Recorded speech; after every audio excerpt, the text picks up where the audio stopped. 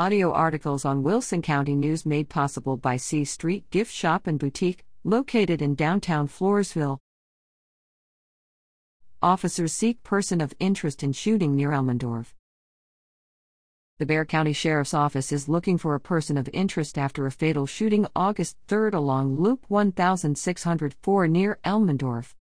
Fernando Beans Rojas, 37, is wanted for questioning about the shooting, in which 28-year-old Karina K. Bain was killed. 2 men also were shot, but survived. In an August 5 briefing, Sheriff Javier Salazar said Rojas is not considered a suspect, but had 2 warrants for his arrest on drug charges, and should be considered armed and dangerous. Rojas is described as 5 feet, 5 inches tall and weighs 180 pounds.